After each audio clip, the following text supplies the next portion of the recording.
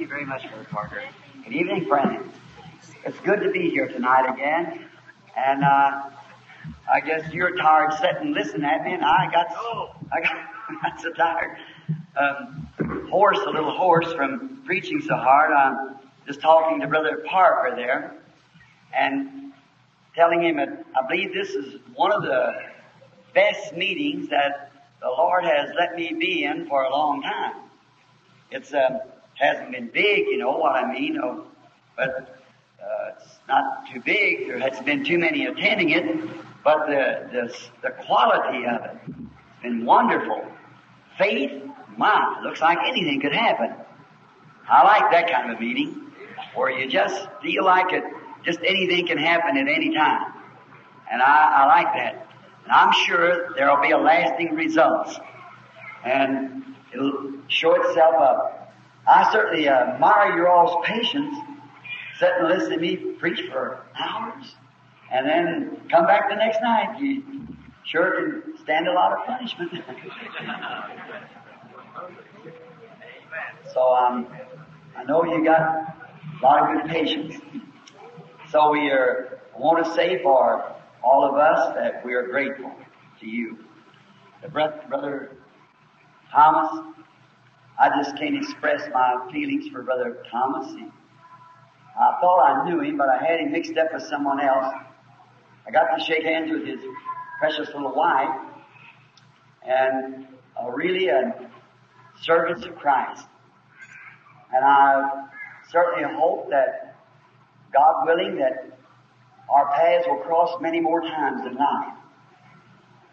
If I was you people and lived around here, this church would be the place I'd be going. So I like a man I hate to interrupt Brother Branham like this, but I think it'll be all right on this occasion. Thank him for those compliments and those nice things you say. But I just wondered if the people around here and all attending this convention would like to have him to come back again. What about that, huh? Everybody know? In fact, would you like him to come back next June? And just sit with us? If you do, stand on your feet. Come on. Thank you. All right, be seated. Thank you very much. That's really nice. Thank you, Brother Parker. I'm so very... He said all expenses was paid and everything. We appreciate your all's fine cooperation and help, because, you know, it does cost to have these conventions, and so everything's paid up. That's very fine. We're just thankful everything in and above. The Lord is saved, healed, and everything's taken place. So we're just happy to be, hate to see this meeting go into history, but it'll come up again way back in the times to come. We'll see the results. Now, we want to thank everybody again for little gifts that you sent to me during this time. I appreciate that very, very much. And now, we're going now down to visit Brother Bigby at South Carolina, Columbus, South Carolina. And we're to be there tomorrow night and Tuesday night with Brother Bigby. Then we're going over to the West Coast. I want to ask you, then from there, I suppose, after we finish up this campaign up there, I want to go to Africa, Australia, New Zealand, and through there. Can I solicit your prayers for me that God will help me? And thank you very much. And we are very grateful for all things. I say that for myself and for the people that's here from the tabernacle. I've got some of our trustees here, and deacons, and some of my friends from down there. Our pastors here, I've never been able to see Brother Neville. I guess he's been introduced now. And Brother Neville. Where are you, Brother Harmon? I just can't make you out of it. Oh, no. Back there, just as big. Come up here a minute. This man I know to be a true servant of Christ. He was died in the old Methodist and then received the Holy Ghost. Now he's the Holy Ghost Methodist.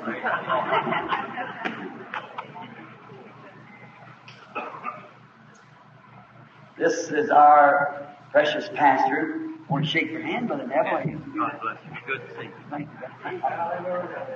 you. I've known Brother Neville for years, and his lovely little wife, even before they were married, and the years that I've known him, he's never changed one bit, only just went higher in God. That's all. But he's dependable. We love him down at the pasture. He's been there for years. And we hope he stays till Jesus comes and be the will of the Lord. And would you just like to say a word to the people, Brother Neville? Well, I'm certainly delighted to be here in company with this good man of God that's been my privilege to associate with for this 10 years. I don't know whether I've made a good Gehazi or not, but I've tried to carry the staff of this man of God. He's more than a friend to me. He's been, as it were, a father in the gospel for me also, even though I exceed him a few years in age. But yet I'm so delighted also to be in this meeting. Something got a hold of me down here in Southern Pines that I like this place real well. And I've enjoyed it immensely. I know that God had a hand in my being able to come here and be with Brother Branham in this meeting. So I've been delighted so much in being here that things have just worked out so convenient and so wonderful that I just can't praise the Lord enough tonight for all of this. But above all, I said when I came here, there is one thing that highlights the whole meeting for me, and that's this Word of God. Amen. I wouldn't, if I never see a person healed, if I never see anybody pray for the sick, if God just continues to give me His Word, there's delight that fills my soul comes from the bottom of my feet to the top of my head. This Word of the Lord. And amen. I'm delighted that God has blessed this, our God's servant and prophet, and I felt the blessing come off of him onto me. So I'm glad I got to be here. I hope you all felt the same thing that I have in these services. God has really blessed His servant down here at this place. Is the reason I know that He expressed it a while ago. And great and mighty things that we have in faith tonight. Father, the Bible teaches us we don't need to have things visible. All we need is when we pray, believe, and we've already got them. Amen. I have them now because that's the way the Bible says it is. And I'm delighted in that because God is doing these wonderful things through this, our pastor, God's servant and prophet, Brother Branham, and may the Lord ever bless him and continue to keep him in this way. Praise the Lord.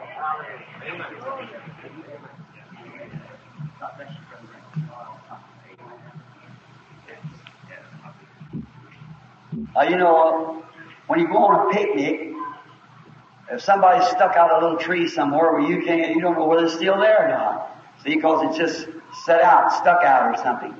But when you know it's an old oak that's just stayed steady, you pretty well can think about getting under that tree and resting.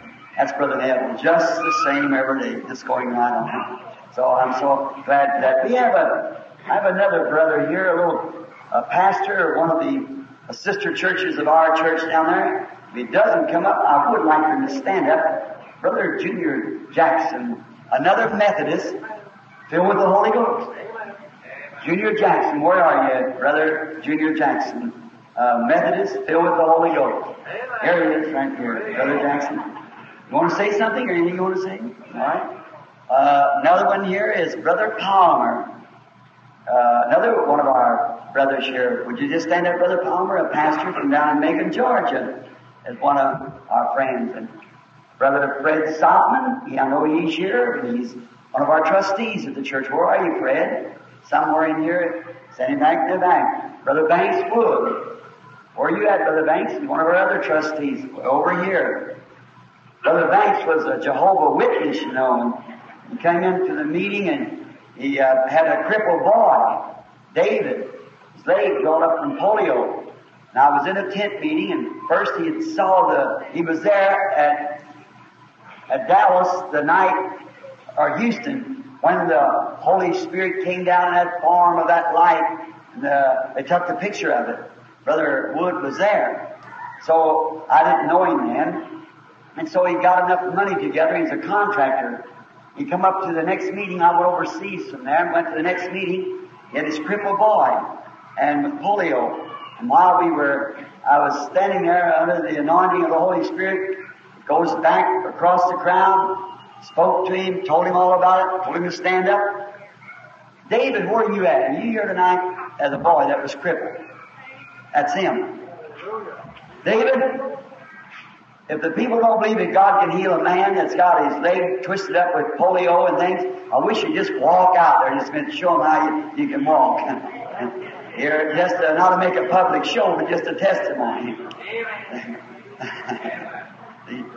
Not even a lip or nothing else, perfectly normal and whole. It's really wonderful what our Lord can do. Now, if He'll do that for him, why, He'll do it for someone else. It's just sure. It's just if we can get that type of faith. Now, of course, all of you are acquainted to know Brother Ben down here. He just, this man that you hear above everybody saying amen. I'll tell you a little, I hate to say this on him, his wife's sitting there. We all love Ben. And it was before he was married. I was out on the West Coast, and that boy's from southern Indiana. I was out there on the West Coast just preaching away one night up in the San Fernando Valley with the Baptist people. Big tent full of people, and they're kind of refined people, and I was just preaching away. Directly I heard a squall. Black shock of hair shaking like a Mexican, 2 big feet sticking up in the air and hands like that. I stopped. I said, Ben, where in the world did you get out of here? There he was. God bless you, Ben. You no more just stand up. Just stand up, you and your wife. We just like for the people that, Brother Ben, that's who's been making all the amens down here in this corner. God bless you. Covered all your prayers. We trust to be going back into the missionary field for too long in the mountains, Brother Brown. Amen. God bless you. Brother Wade, another missionary, trying to get his way over into the mission fields. He's with us tonight. We know him. He's been sojourning down our way for a while. Where are you, Brother Wade? Are you in the meeting? Right here, and his wife. And now I'll tell you, the war between England and Norway is settled. He's an Englishman and she's a Norwegian. It's all over. Lovely people. Yes, sir, the war is all over. Brother Bose was down the other night showing his picture and saying, he said, there's a woman, that's Sister Sutton, and wished I'd have had her to stand up with Fred here somewhere. Lovely people. And she's a Norwegian. Of course, Brother Bose is a Swede. And he said, you know how Joseph does. He said, there's a lady here, a sister, said she's a Norwegian. Said, of course, if you cannot be a Swede, it's good to be a Norwegian. Got outside. He looked over at me and I said, of course, Joseph, is too bad if we all can't be Irish.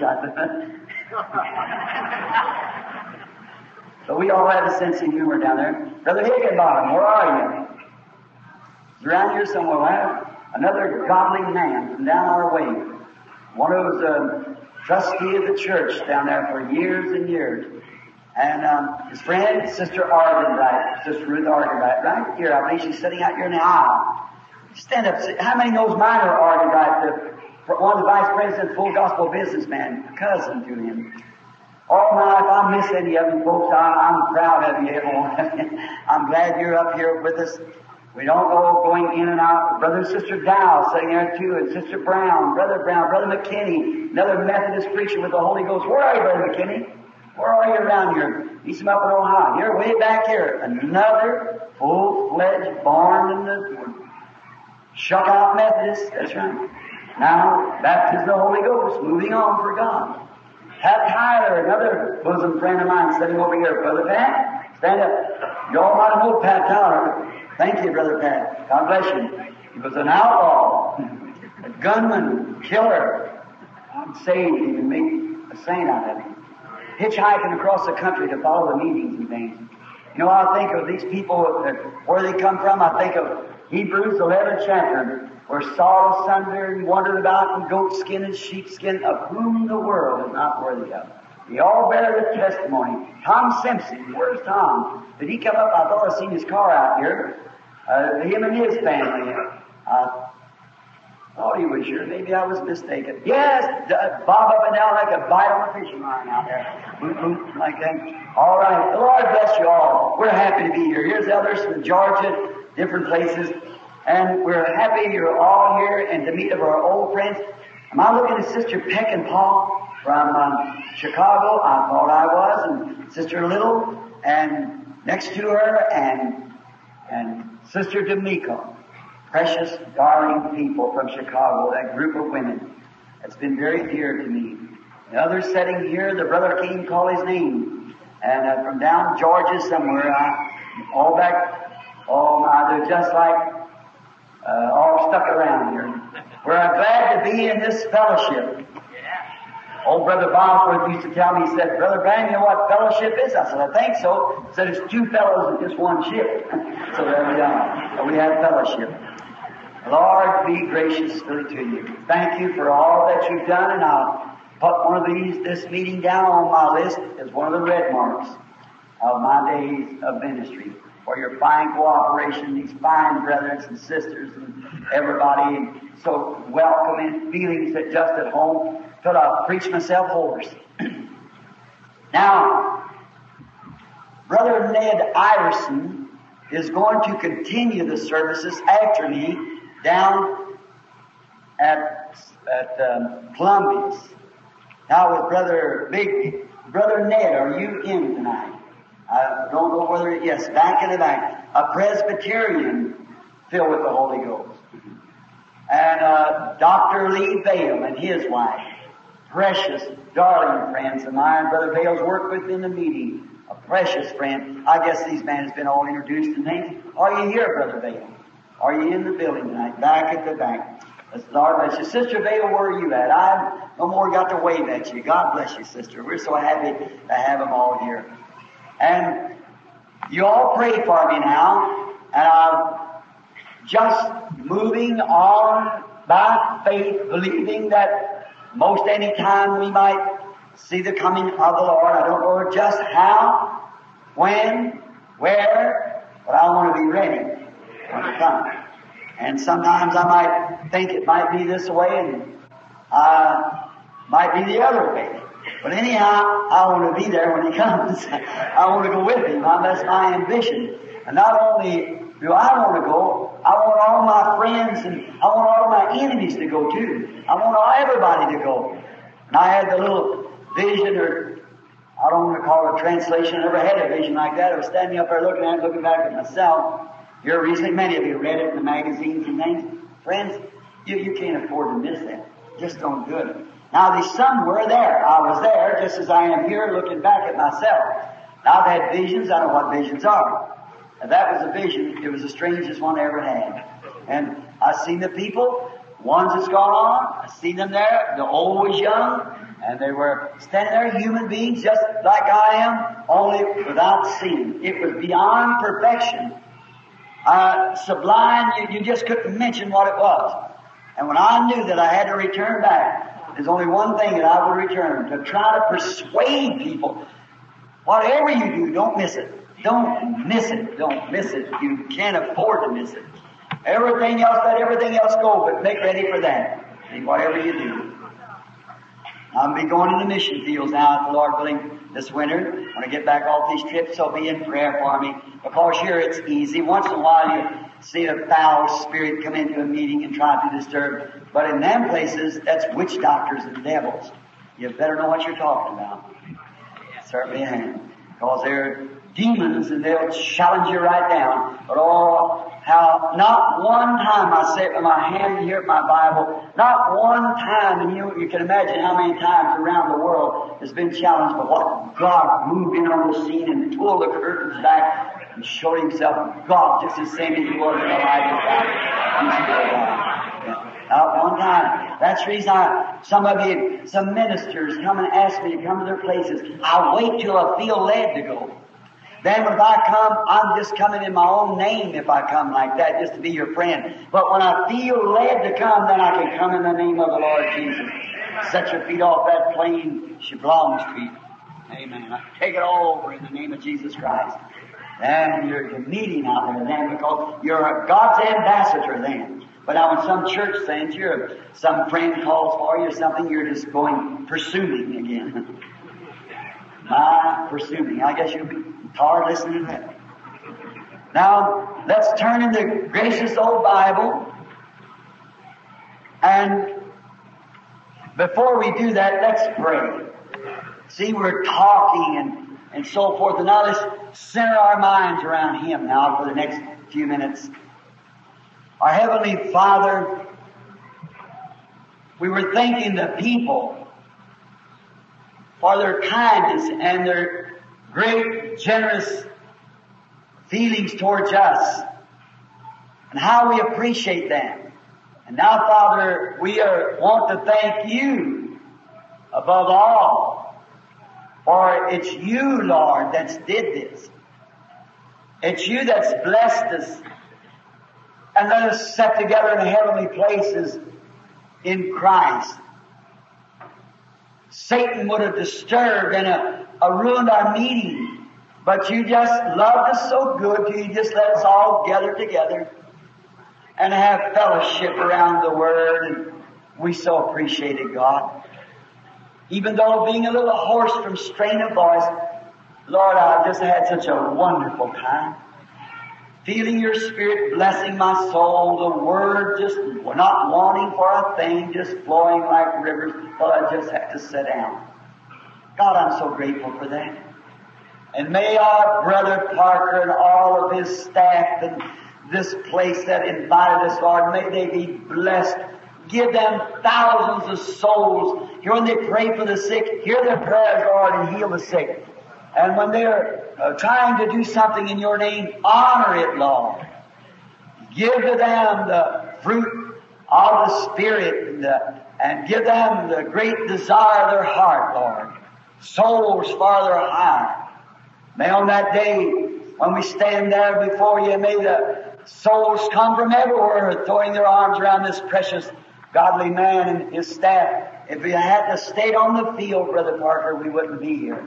Oh God, we know that's the sincere desire of any true servant of Christ. Know that they can lead poor lost human beings to a saving Christ. Thank You for it all. And now, Lord, we pray now that You'll bless each one and bless the meetings coming up everywhere. Go with every home. Be with them as we leave tonight to go to our different homes. Be with us on the road. Stay on the wheel. Keep the enemy away from us, Lord. And I pray that You'll grant these things. Now, give us the desire of our hearts, every request tonight. And mine is, Lord, that You'll break the bread of life to us again tonight. If there's any here not saved, save them. Any needing the Holy Spirit, and the baptism may come tonight. Any sick, heal them. Any weary, give them joy. Grant it, Lord. Bless Your Word now as we read it. May the author give us the context. We ask in Jesus' name. Amen. St. John, first chapter, 35 to 41. I'd like to read these precious words. And again the next day after Jesus stood and two of His disciples, after John stood and two of his disciples, and looking upon Jesus as He walked, He said, Behold the Lamb of God. And the two disciples heard Him speak, and they followed Jesus. Then Jesus turned and saw them following, and said unto them, What seek ye?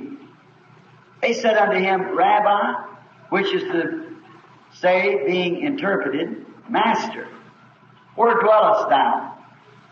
He said unto them, Come and see. And they came and saw where He dwelt, and abode with Him that day, for it was about the 10th hour. One of the two which heard John speak and followed Him was Andrew, Simon Peter's brother. He first finds his own brother Simon, and said unto him, We have found the Messiah, which is being interpreted the Christ. and he brought him to Jesus. And when Jesus beheld him, he said, Thou art Simon, the son of Jonah. Thou shalt be called Cephas, which is by interpretation a stone. Now may God add His blessings to this word. Now I want to draw tonight, if the Lord willing, for a little, a word, 2 words I want to use out of there. The 2 words I want to use is concerned and convinced. Now, as we know, and we all do, that we are now seeing a great cooling off around the nations. I first started out, there's a lot of tinsel on the meetings. People were in prayer meetings everywhere. Papers criticized me. One woman drove 3,000 miles in a taxi cab just to get to the meetings in Canada. They're not that concerned anymore. It seems like that there's become a falling away. And seems like there's not much concern, not too much anyhow, not as much as there should be. Very little concern. Now about the only concern that we have is not them all-night meetings when I stayed at the platform once for 8 days and nights, not leaving, trying to pray for all the people, and at the end, there were 40-something thousand people waiting to be prayed for. They couldn't do it. But they would take a group this way, go into the woods, or take a group this way, go to the woods. Ministers praying the people through to the baptism of the Holy Ghost. Just couldn't rest until they received the Holy Ghost. Beg your pardon, I said 42,000. I believe if you look at it in the magazine, there was 28,000 it was that were still waiting. For miles around Jonesburg, there wasn't even a place that you could rent and tent cities up and everything. They're not that concerned anymore. The revival fires are dying down. Concerned is now just come and join the church. Or a great concern is support some radio mission or some television affair and making it some kind of show. And for the good, of course, sure. Big buildings, building great schools and so forth like that. It seems to be that is the concern now. Kind of lost the vision of that prayer and constraining and like they used to have. There's something has happened. I would just like to know what it was. And now, they don't seem to be concerned about you can dismiss church or call for people to come to the altar. And it used to be they'd just run to the altar. Now I've seen the time while I was preaching, before I could even get my sermon finished, the altar and up and down the aisles would be lined with people. I've seen the time that the Holy Spirit would move out into the audience and predict and tell somebody something. And people would marvel and just faint right in their seat. There's something wrong somewhere. Still doing the same thing. Still the same gospel. I've never changed a bit since I started. I just started with the naked, bare Word of God, and I stayed right on it ever since. 32 years I've been behind the pulpit and never taken anything back or changed anything. Stayed it just the way I started. I can't take it back. It's God's Word. And if I say it just like it's said here, the next time I have to say the same thing, because here's what it's wrote here, see? So just can't do nothing else about it. And the Holy Spirit's still doing the same thing. So, but it looks like there's not enough concern. Now, I'm wondering why. Why isn't there a concern like there used to be?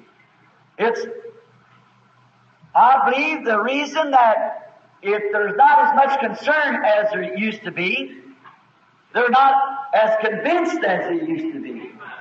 You have to be convinced before you can be concerned. not concerned. You take the time now, instead of evangelizing and trying to do something, everybody wants a great big school or a great big something that they can teach and make ministers have better pulpit manners and so forth. You know what I believe? I believe that the people is not convinced that Jesus is coming soon. I don't believe that they're convinced that He's coming in this age. And I believe that's the reason that they're not concerned, because they're not fully convinced. Right. They're not convinced that He's with them. If they were, they would come back to the Word. Right. And now, many people might misunderstand it. Love is disciplined.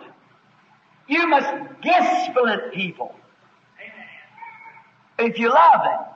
If your little girl was sitting out in the road, as I said this morning, making mud cakes, if you really love her, you'd get her off that road. What if your wife said, John, somebody, whatever your name is, you know,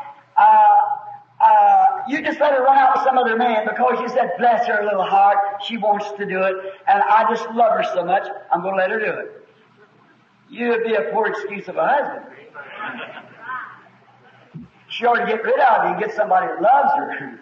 That'll take care of her. I didn't mean it that way, because you can't do that. But what am I trying to get at is this. That what if God would said to Eve, poor little Eve, you know, you're my child. You didn't mean to do that. Of course she didn't mean to do it. Certainly she didn't, but she did it. And we know she did it. We see the results of it yet. But you see, he loved her, and he had to keep His word to her. And God's got to keep His word to us. So we must obey His word. And when we obey His word and see Him then vindicate what He said He would do, then we are convinced. It's right that the word's right. Now, when we find out, we bring here not long ago a great evangelist to a Mohammedan. You read it in the paper? Like I did. This Mohammedan challenged that evangelist. That Jesus Christ was a man worship. That people were following a man. He believed in the same God that the evangelist did, but said Jesus is not His son. It's just a man-made worship. And he challenged the evangelist, said the Bible said that the works that He did, Christ, His followers would do the same. He said, now, I'll bring in 36 people, and you bring in 36 people, and I'll heal everyone you do. See? And the evangelist run. Amen. He took air. And if I would have been the evangelist, I believe, if I didn't have enough faith to do it, I'd have never let that unbeliever stand there. I said, I know somebody in our rims has got faith to do it. Why? You've got to be convinced first that it is God. Then you know where you're standing. It's true. Convinced first, then you get your concern. Although people claim God's with them, but there, as my old mother used to say, action speaks louder than words. Certainly it does. You must act it, believe it, be convinced, and then you'll be concerned. Jesus said, if you love me, feed my sheep. Now that's where I think we failed a lot, is feeding His sheep. If you love me, feed my sheep. Today it's almost shear my sheep. Get them into a place and take everything they got and make them pledge their home and all their old age pensions and everything else. Talk about a shearing. Jesus never said that. Brother Parker said this morning, God loves His people. He loves His sheep. He said, feed them. And sheep must have sheep food. And He never said, educate my sheep. He said, feed them. Not educate them. Feed them. Give them sheep food. What is sheep food? The bread of life. Jesus is the bread of life. Gospel, truth. Preach it without compromise. Then you know that when you have to answer at the day of the judgment for their soul, as a minister of the gospel, you can stand and say, that's what was wrote in the Word. Feed them the truth. Feed my sheep. When John was so concerned that he knew that the Messiah was coming in his age, John the Baptist knew it. So he knew that the Messiah would come in the age that he lived in. But when he come out of the wilderness, he never started no schools. He never started no colleges. He never started no organizations. Why? He was convinced that the Messiah would come in his time. His fruit, his message, his action gave witness to it. And we believe that he's coming to this age. Why do we want to hoard up big things?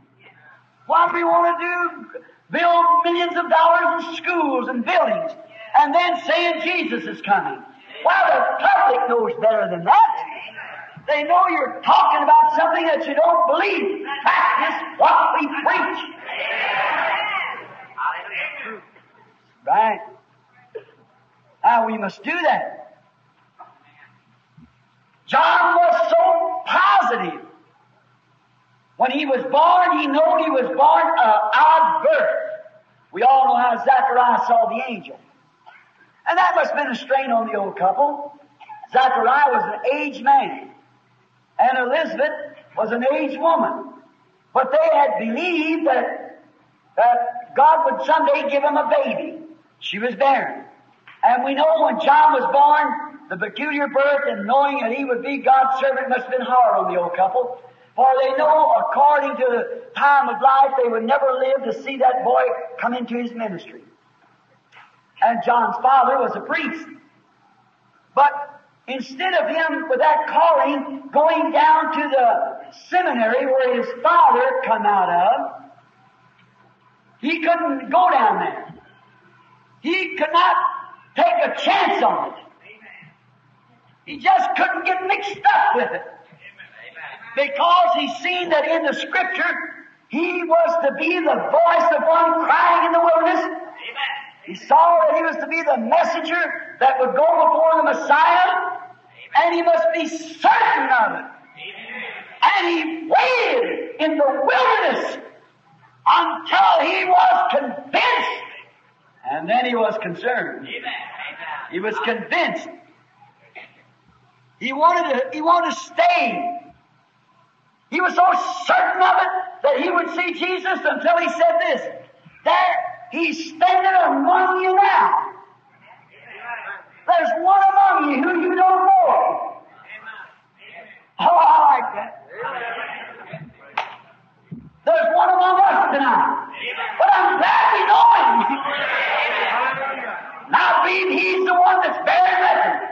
The great Holy Spirit is bearing record that Jesus is coming soon, for it's according to the Word, and all the signs are being fulfilled. We are at the end now. He didn't want to make any mistakes, so he stayed in the wilderness until he was convinced that he would know what the Messiah was. And God told him what kind of a sign to look for when he saw the Messiah. So when he saw him and saw the sign that was supposed to follow him, he was convinced that that was he. He said, "I bear record that that's him." For God, who had told him and foretold him by the prophet 712 years before he was born, he was the voice of one crying in the wilderness, prepare the way of the Lord and make his path straight. And the God that had foreordained him and predestinated him to the job, he waited on that God till he heard from that God. Amen. And when that God told him what was going to take place, he was convinced when he saw that sign, said, there he is. Amen. Amen. We would just be that sincere. If we would wait at the altar, not get some kind of a little feeling and jump up and run away, but stay there. No matter what happens, stay there until you're perfectly convinced by the power of his resurrection that the Holy Ghost has took a hold of you and holding you, and you're a new creature in Christ. Stay there until you're dead and raised up again. Then you won't go to water a hypocrite. You go there, you know that he died for you and you died with him. Now you're going down to be raised with him again. Show the world that you believe that he died and rose again and you're dead with him and it's already raised again. Now you're going to sit in heavenly places eating sheep food. Andrew, this great one that we're speaking of, the brother of Simon, he stayed all night until he was convinced as he's going along the bank. John, this great prophet, kept saying, there's one, the time is at hand. All you generation of snakes in the grass, don't think to say, I belong to this and I belong to that. We have Abraham to our father. I'll tell you, God take these stones to rise children of Abraham. Or he was just laying to the axe to the root of the tree. See, John was a wilderness man. Look what he talked of. Axes, trees, snakes. See? That's what he's used to out there in the wilderness. And he said the axe is laid to the root of the tree, and every tree that don't bring good fruit is going to be cast down and burnt. Hitting the axe against the tree, cutting off snakes' heads and everything. He was a wilderness man. No wonder Jesus said, what'd you go out to see? And that forgotten beatitude as the priest on it. When he went across the hill, disciples of John said, what did you go out to see? Man dressed in fine clothes? He said, that's the kind that they're called Doctor, Holy Father.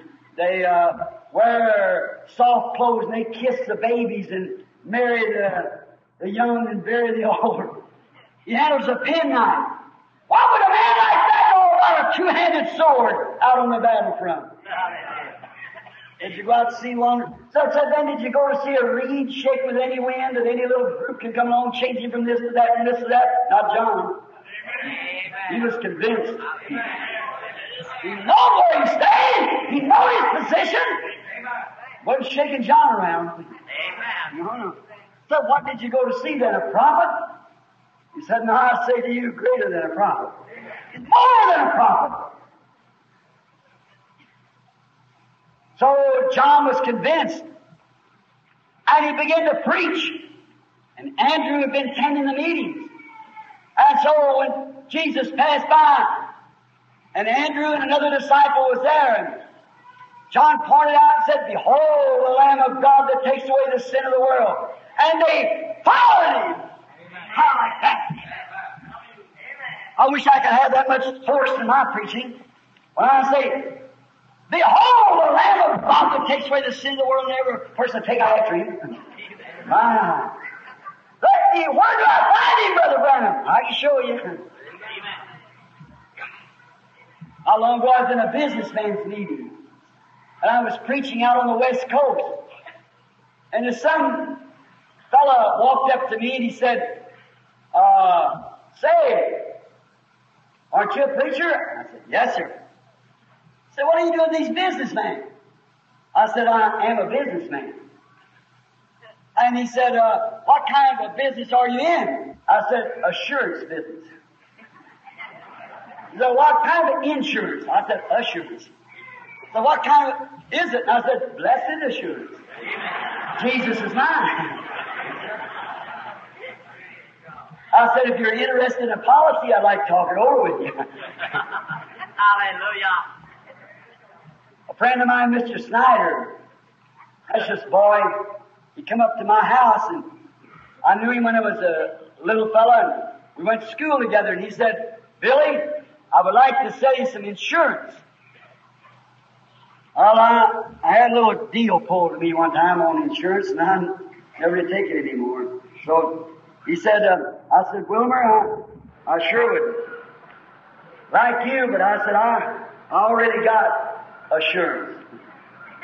He said, oh, you have. My wife looked at me as if I was a hypocrite. She knew I didn't have any insurance, but I said, assurance. He said, oh, I'm sorry, Billy. He said, what company is it with?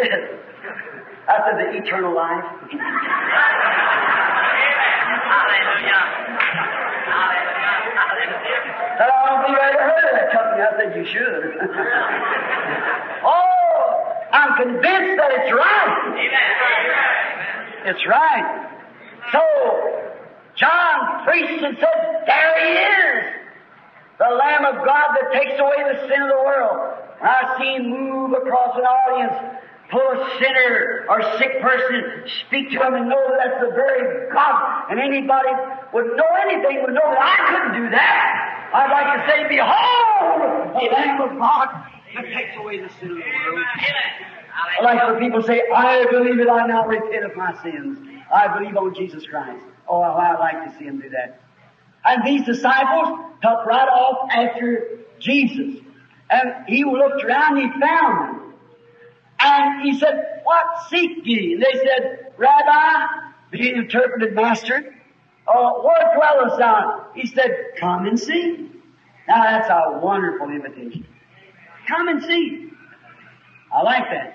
That's what Philip said to Nathanael. When Nathanael said, could there be any good thing come out of Nazareth? He said, come and see.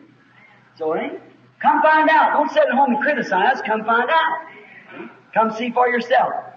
Now, they said it was evening time, so Andrew stayed all night. Oh, that's a good way. He stayed until he was convinced. What that man had told him that night, what he had said to him or what he did, there was something that completely convinced Andrew that he was the Messiah.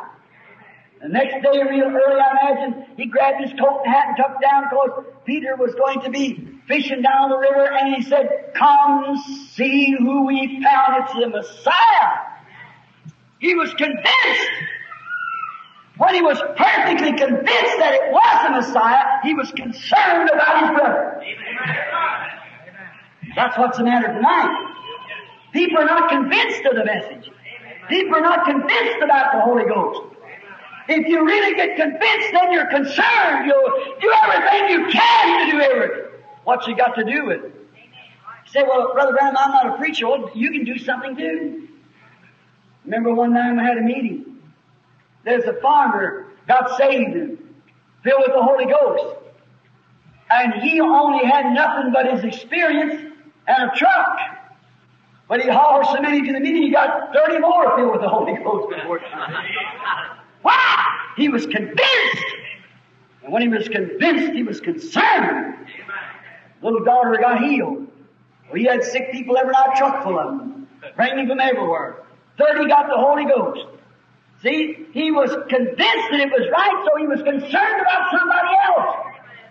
And if we're convinced that Jesus is coming soon, we'll be concerned about our lost one. We'll be doing all we can to get the gospel out. Jacob stayed all night one night wrestling, that wrestling prince. He wrestled all night. He had been dodging Esau here and there. He scared to death of him. And he heard Esau was coming. He put his wife across the brook, went over on the other side and knelt down. And you know, God come down and got a hold of Jacob, and they wrestled all night. So he wasn't completely convinced to start with. By the time God got through with him, he was convinced. Yes. He stayed and held on until he was convinced that it was God. Brother, he wasn't scared of Esau then. Crossed the river, and he was weak and limping. The worst time that he could be in. Look like his He was the weakest he ever was. He'd been crippled and everything. But Esau said to him, will you let me send an army along to help you? He said, I don't even need the help. Wow! He was convinced that the God that he had a hold of could take care of him. Hallelujah! People just do that. If you can be convinced that the God that takes a hold of you shakes your heart, makes you a new creature in Christ Jesus, let sickness, death, or anything else come along, you're convinced He can take care of the situation. I like that. Shamgar, the little fellow we talked about the other night. He was concerned about his family. Yes, he knew they were hungry. And the Philistines came up, 1,000 of them, I believe 600 or something. 600 of them come up the road. Our man, he was concerned about his family because they'd starved to death that winter. But he stayed there thinking and studying. What could he do? He stayed there until he was convinced that God keeps His promise. Now look what he can thought. I hear my father Abraham, of whom I bear in my body the mark of circumcision, because that I believe Abraham was a man of God. He was convinced. He left his home. He left everything he had to serve God. Up on the mount that day, when he offered up the ram instead of Isaac, God told Abraham, because you did this, your seed shall possess the gate of the enemy. That's right. Your seed, Abraham, I promise you. I swear by it. Hallelujah. Oh, now I feel religious. I swear by it. Abraham, your seed shall possess the gate of his enemy. Now Shamgar can say, I am the seed of Abraham.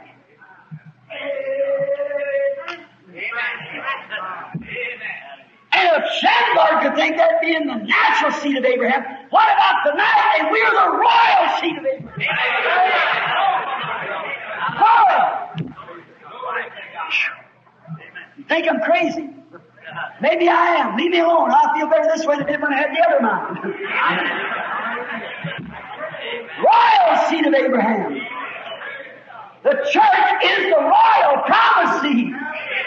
If the natural seed could take that much courage, what ought the royal seed to do with the presence of the Holy Ghost just rolling around, showing His Son? Glory! Sure. Shamgar said, I'm a seed of Abraham. As you begin to think of it, God told Abraham, I believe it, that his seed shall possess his enemy's gates. And there they are, marching through my gate. Just reached up, got a ox goad. Now, he didn't stop. He never waited to learn how to duel. He said, now wait a minute, I'm the royal seed, I'm the seed of Abraham, I'm circumcised. So, all them Philistines are good warriors. They've been practicing a long time. I'll go down to the seminary and get my PhD and LLD and I'll learn how to duel. I'll learn the catechism. All the church rules. If he'd have done that, that's all he would have known anything about. Hallelujah. He'd have only known that, and he couldn't have whipped him. If he couldn't have matched the enemy. You can't match the enemy. I can't match him. But I remember I'm living under a promise. Hallelujah. It's already His powers has been more than matched and conquered and cast down. I'm more than a conqueror right now. Not myself, but I'm in Him who conquered Him for me. That's real. I'm part of the royal series. Think of it a minute. Then get your ox goad. Run that devil of doubt away from you.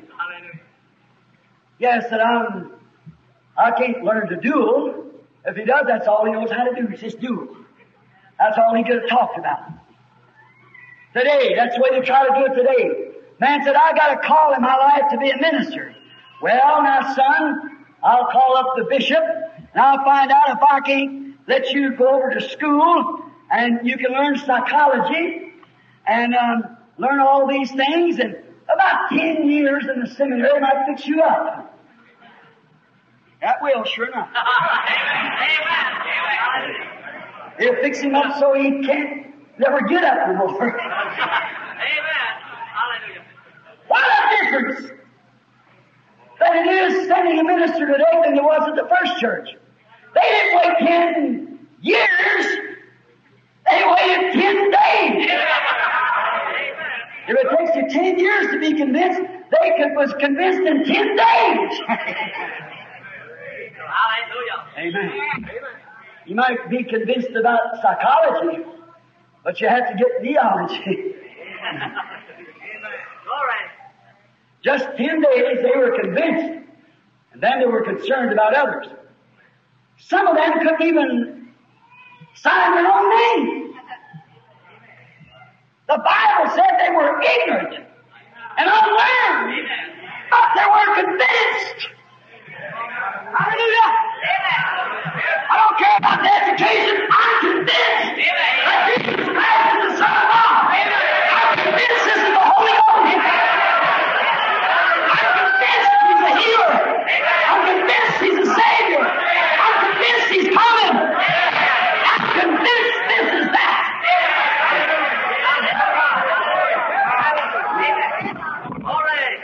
I'm convinced.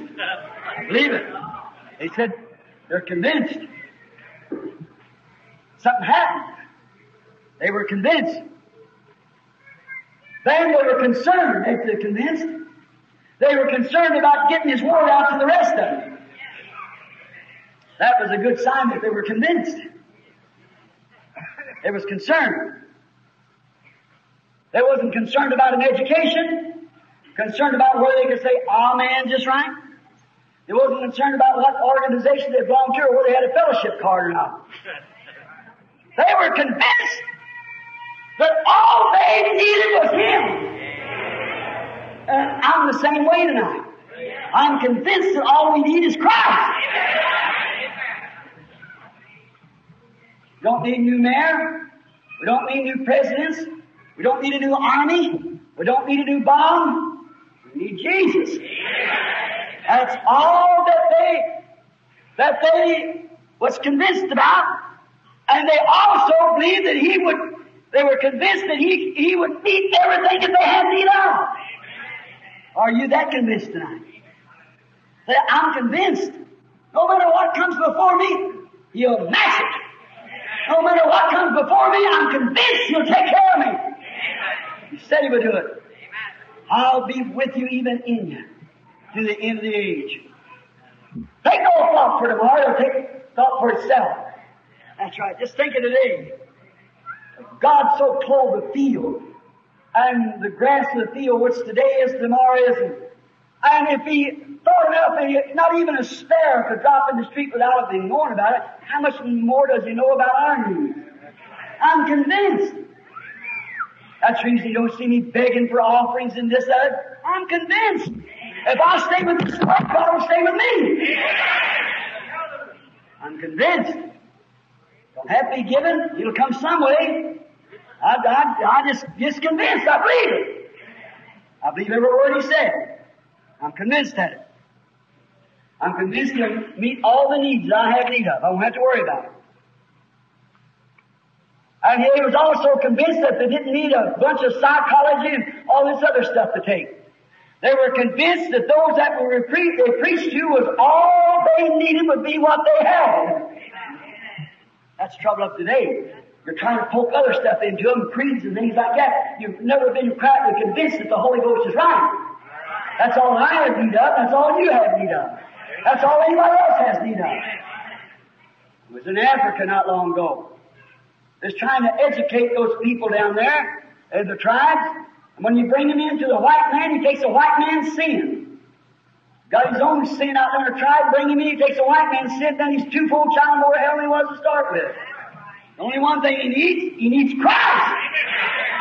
Amen. Hudson Taylor. One time, you've never heard of Hudson Taylor, the great missionary to China. This young Indian boy, he got saved. Said he had a call to the ministry. He come and said to Mr. Taylor, Mr. Taylor, should I take 4 years of psychology and different things that he should do, and how long would it take me to get my Bachelor of Art? Mr. Taylor said to him, he said, son, don't never burn the candle half down before you start out. No. That's what I think too. Don't wait till the candle's half burnt down with some kind of a schooling and knocked into you. Some kind of embalming fluid. Don't do that. But I say, as soon as the candle's lit, start! I'm not trying to support ignorance. But here's what I mean. If you don't know nothing else, tell them how the candle got lit. That's all they have to know. Tell them what lit the candle. Tell them what's burning in there. Just tell them how it got lit. Let them get lit. They'll take care of the rest of it. You don't have to try to go through all kind of great words that you know nothing about to begin with and don't mean nothing as you know. See? Just tell them, glory to God, the Holy Spirit struck me and I'm a different man. Tell them how the candle got lit. Don't wait till it burns up. Ain't smoking that time. Too many of them today. Just tell them how it got lit. The blind man that Jesus gave his sight to, that there's such a fuss about. You remember when he passed by and the disciples said, who sinned, him or his mother, his father? Jesus said, neither. But that the works of God may be made manifest. And he gave him his sign. Here come all of the scribes and Pharisees up. And his father and mother was scared to death because they'd already said, if anybody listens to that Jesus of Nazareth, that prophet, you just give your letter from the church. You're excommunicated. They haven't changed it a bit. You listen to him. Anybody listens to him or goes to his meeting, you're just right off the church, right to begin with. You rub your name right off the book. So he went and got his father and mother and said, is this your son? Said, yes, it is. Said, we know this is our son and we know he was born blind. Well, said, how did he get his sight? Said, you asked him, he's of age. He said, give glory to God, this man's a sinner. Why, he couldn't argue theology with him. Certainly not. But there's one thing he didn't know. He was convinced that he could see. He said, well, he's a sinner, I don't know. I don't know what school he come from or nothing about it. But this is one good arguing point I got. Wherein I was once blind, I'm convinced that I can see because he told me I could and I listened to him. Hallelujah. Same thing with me. I once was blind, but now I see. I once couldn't see this. I was a sinner. He opened my eyes. Where I was once blind, I now see. He had a good arguing point. Sure did. So much that they couldn't argue him down. Why? He was convinced he could see. And he was convinced that, he said it's a strange thing now. You fellows sure are the religious leaders of the nation. And you say you don't know from whence this man comes, and here he performs a miracle on me that's never been done in the world. That's a strange thing. Brother, I believe he's a pretty good theologian, isn't it?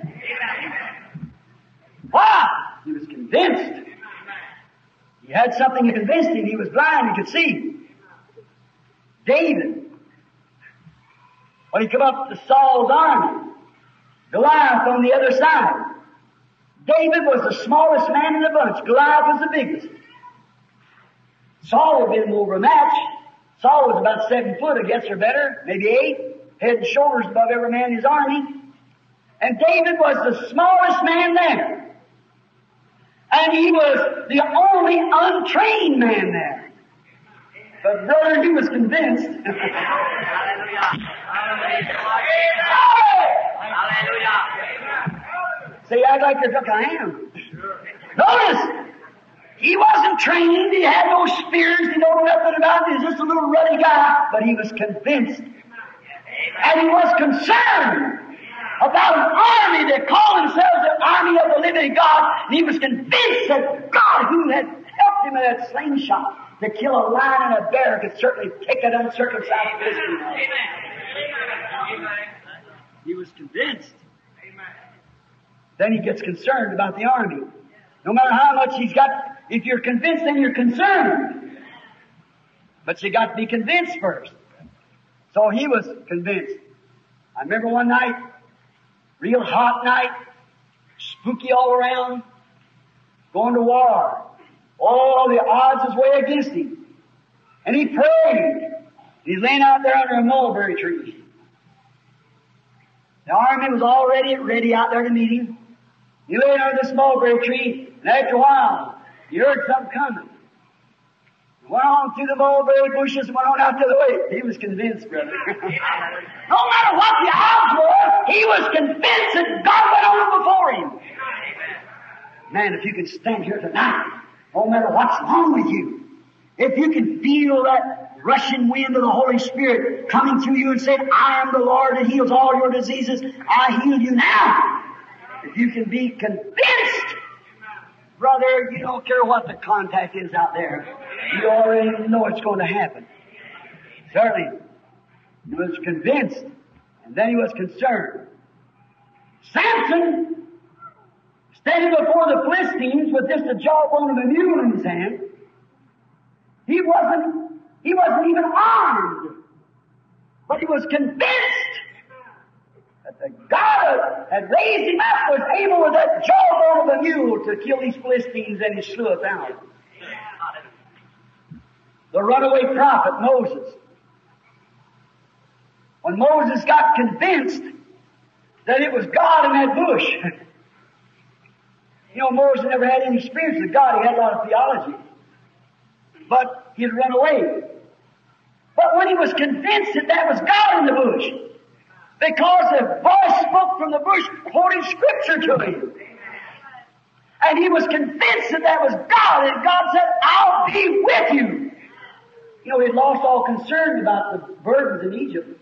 He'd been out there 40 years and let him slave away. But when he was convinced that it was God's will to deliver him, he got concerned right the next day. Here he goes down the road. Could you imagine what a sight? With Zephyrus sitting on a mule, little Gershom on her hip, beard hanging down like this, 80 years old, bald head shining through the sun, a crooked stick in his hand, shouting hallelujah, going down to Egypt to take over. Amen. Hallelujah. Glory. Yes. It may make you act strange. It might have made him act strange, but he was convinced. Wow! I'm going with you, Moses. I'm going to take this stick that's in your hand and I'm going to deliver my people. Now, a little old crooked stick didn't look very much, but brother, he was convinced because the Word of God was with it. If you know God's Word's with you and in you, you can be convinced. The Hebrew children, they were convinced that he was able to keep his Word. Yes. As long as they would stand on it, God told them not to bow to idols. That's just exactly what God meant. And they knew that if they did not bow down to that idol, that God was able to keep His Word. They were convinced that He was. And then when they were convinced about standing with His Word, God was concerned about standing with them. When you're convinced that this is the Word of God, God's concerned to take care of you with it. Try to clear foreign fields and everywhere. When you're convinced that it's right. But you've got to be convinced, then God will be concerned with you. But first, you must be convinced that it's Him and He keeps His promise. And God's concerned. Martha was convinced that if Jesus asked God, it would happen. She said, I don't care what any of the rest of them says. I don't care if my sister Mary don't believe. I don't care what the rabbi says. But Lord, if you'd have been here, my brother would not die. And he said, even now, I'm convinced that if you ask God, God will give it to you. It'll happen. I'm going right down the road with the stones. I'm going to make ready for it. I'm convinced. Sure. Remember my father down in Kentucky years ago, the crops was all burning up, and the old circuit preacher come through. And he was a dandy old man. When he went on his knees, he stayed there. Something happened. That day they was all going to pray for the rain to come. Pop said that old man went on his knees, you see them old swiveled up hands, went up in the air. He said, "Oh God, I have served you. These people are yours and their crops are burning." Pop said he slipped out of the church and went out there and took the saddle off his mule. Told during the church because he knew the rain was coming. Convinced! Yes, sir. Then he was concerned about his saddle. Had to get convinced. Martha said, "If you'd have been here, my brother would not die. But even now, whatever you ask God, God will give it to you." That's right. It's going to happen if you'll ask God. Isn't that wonderful? Jairus, with a corpse in his house. His only child, 12 years old, a little girl. The message come, "Don't trouble the master, because she's already dead." And Jesus said, first he said to Jesus, "My little girl is even now dead, but I'm convinced." Hallelujah. Come lay your hands on her. She'll be all right. Convinced. He had heard of Jesus. He knew his work. He was a secret believer. Down in his heart, he believed that that was the Son of God. He was thoroughly convinced it was. You know, isn't that strange? God forced him to the issue. God knows how to force you. Right, sometimes He gives you sickness and everything else just to force you to it. Show your color, what you are. Forced him. Jairus was forced to believe it. So then he showed what he was. He said, "If you'll come lay your hands on my girl, though she's dead, she'll live." Oh my, like that. I think Martha said the same thing. Jesus was convinced of it too. The Roman soldier, the centurion, he was convinced if he could only get Jesus to say the word. Listen to that soldier, Roman, Gentile, heathen. He said, "I'm a man under authority. I say to this man, this soldier, you go here, and he goes. And I say to this one, come, and he comes." Why? He's over me. What was he testifying? Jesus, you're over all diseases. You're over it all. If I can just hear you say the word, my servant will live. I'm thoroughly convinced. And then after all that, we still don't be convinced. What was it? Jesus said that was great faith. He didn't find that in Israel. Just speak the word. Here it is right here.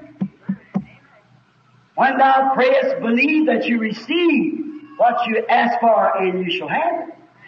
If you say to this mountain, be moved, and don't doubt in your heart, but believe that what you've said will come to pass, you can have what you said.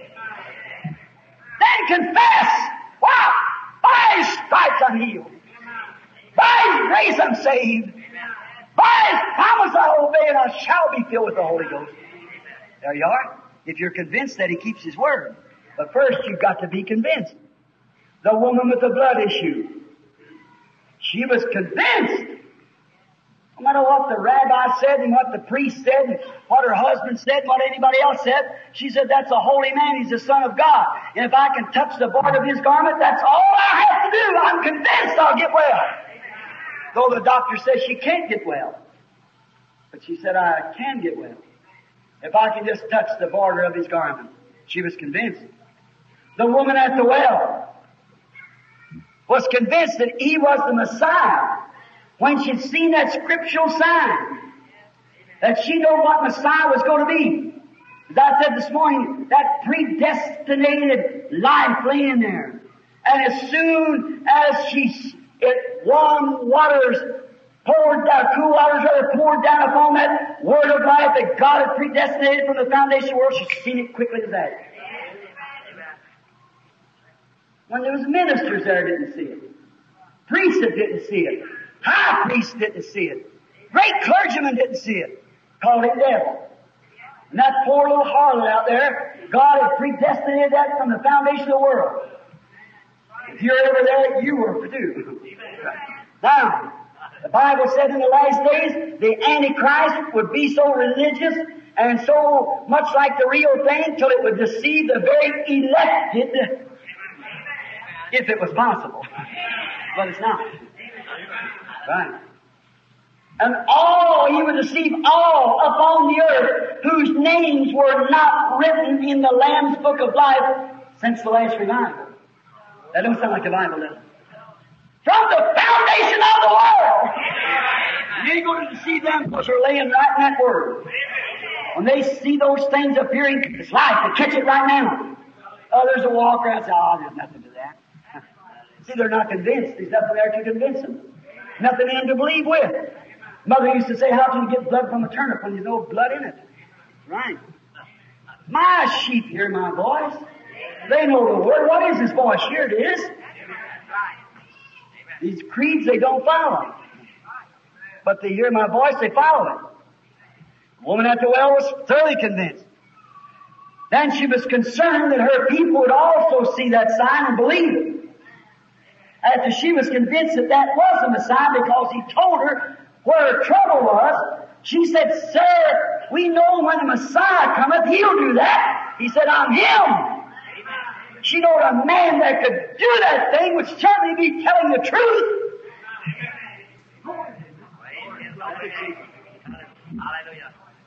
Yes, a man that God would use in that matter wouldn't lie. Right, he'll tell you the truth. Said, I am he. And she was so thrilled when that light broke through on that word. She ran into the city. She was thoroughly convinced whether she's supposed to or not.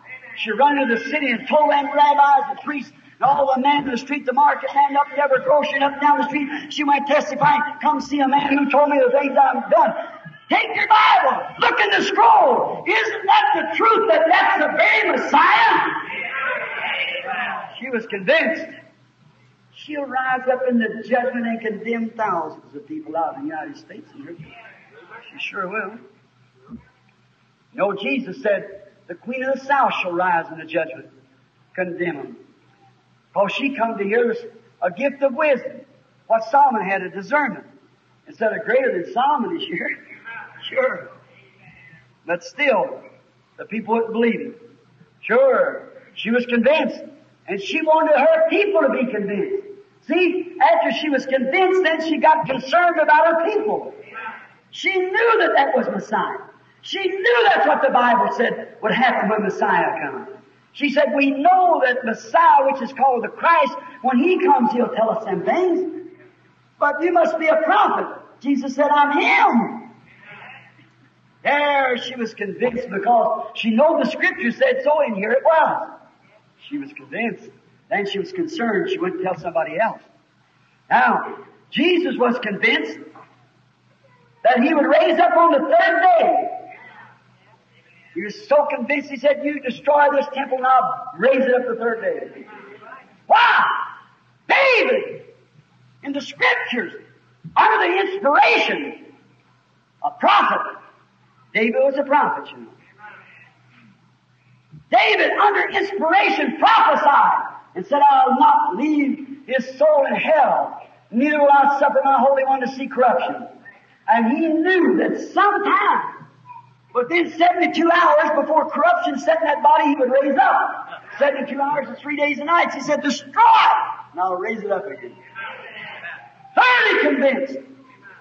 That's right, that he'd raise it up again. You know the Scriptures can't fail. Hallelujah.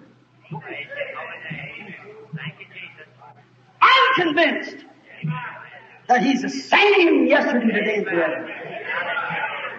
I'm convinced in the ministry and the message I'm preaching. I'm convinced that it's the truth.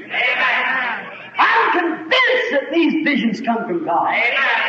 I'm convinced we're living in the last days. I'm convinced that this very Spirit that's on you now is the Holy Ghost.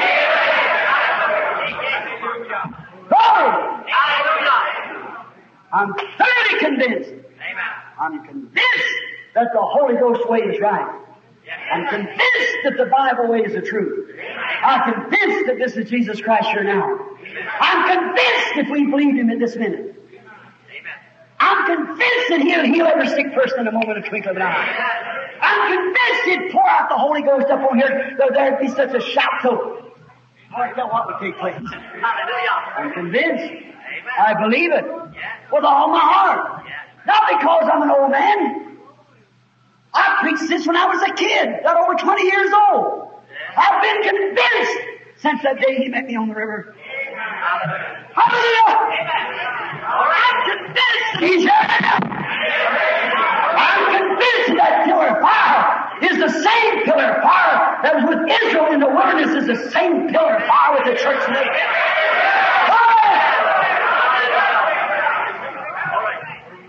I'm convinced it's right. I'll give my life for it. I'll back home and everything. I'll give everything for it. I'm convinced it's the truth. I'm convinced he's here now.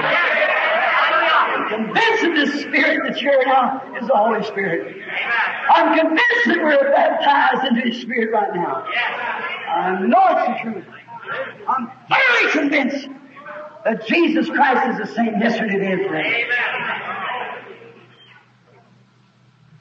I'm convinced, perfectly convinced. That angel met me up there and told me what he did. I stood before heathens by the thousands and tens of thousands. They say, aren't you afraid? No, sir. Amen. I'm convinced that it come from God. Amen. I'm convinced because it was scriptural. Amen. I'm convinced that it's the angel of the Lord. I believe it with all in my heart. Hallelujah. I'm convinced if we would ask God for anything, He'd give it to us. You're just scared. Don't be scared. He's here. I'm convinced that that very Spirit that you feel, the Holy Spirit that's moving in us, I'm convinced that that's Christ. Amen. I'm convinced that right now, that this is what I'm looking at, this circle of light before me, I'm convinced that's the Holy Spirit. I'm convinced that vision is over my eyes. Yes, amen. I know it is. Amen. Amen. Challenge every devil in the world this hour. Amen. Hallelujah. Glory. God. Yes.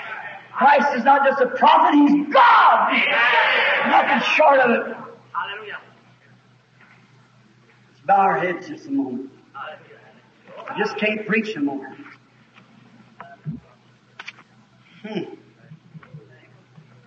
Such an anointing. Blessed be the name of the Lord.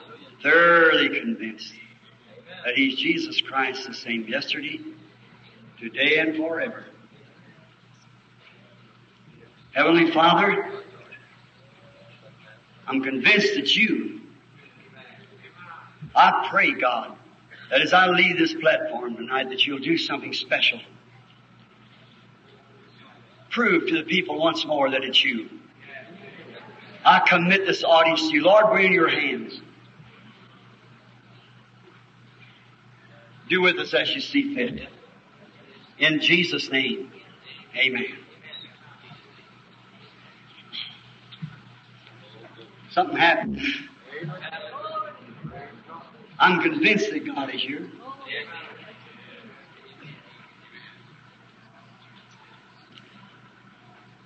Did he give out prayer cards? Any prayer cards? No? We don't need them. I'm convinced that He's here. You believe it? If you're thoroughly convinced, say, Jesus, I touch You with the feeling of my infirmities. I believe that Brother Branham has told the truth. He's just a man. You're God, but I believe He told the truth because it's a word. Let it happen, Lord. Let Him speak to me and tell me. Make me convinced. Here it is already in a meeting.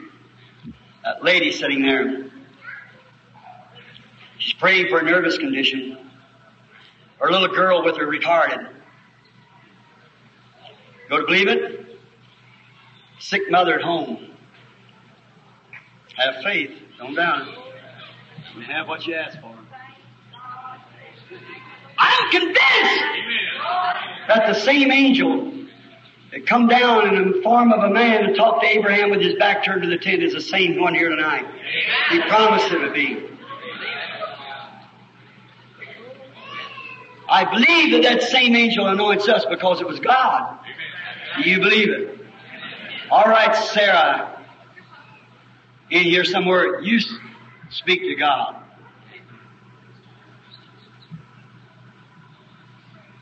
I'm convinced, sister. I'm convinced, brother. I know it's the truth.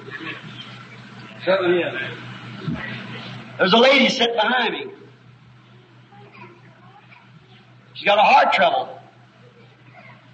She's sitting right behind me. I don't know her. She's standing in front of me. She's a middle-aged woman. She's not from here. She's from Virginia. Miss Fox, Jesus Christ makes you well.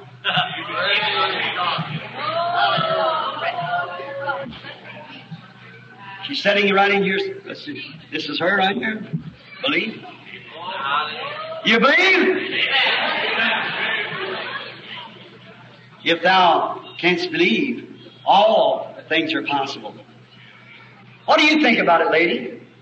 Are you and I strangers one another? You believe me to be his prophet? You do? You have a head trouble. That's right. Your name's Miss Moore. That's right. Raise your hand. Go home. Be healed.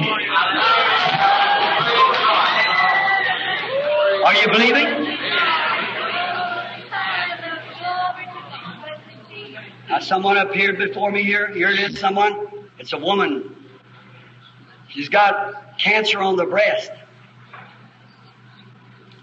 Mrs. Rhodes, believe on the Lord Jesus Christ. I don't know the woman. God knows it.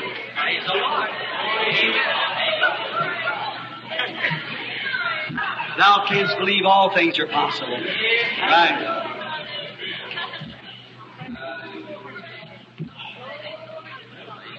A man sitting on a praying.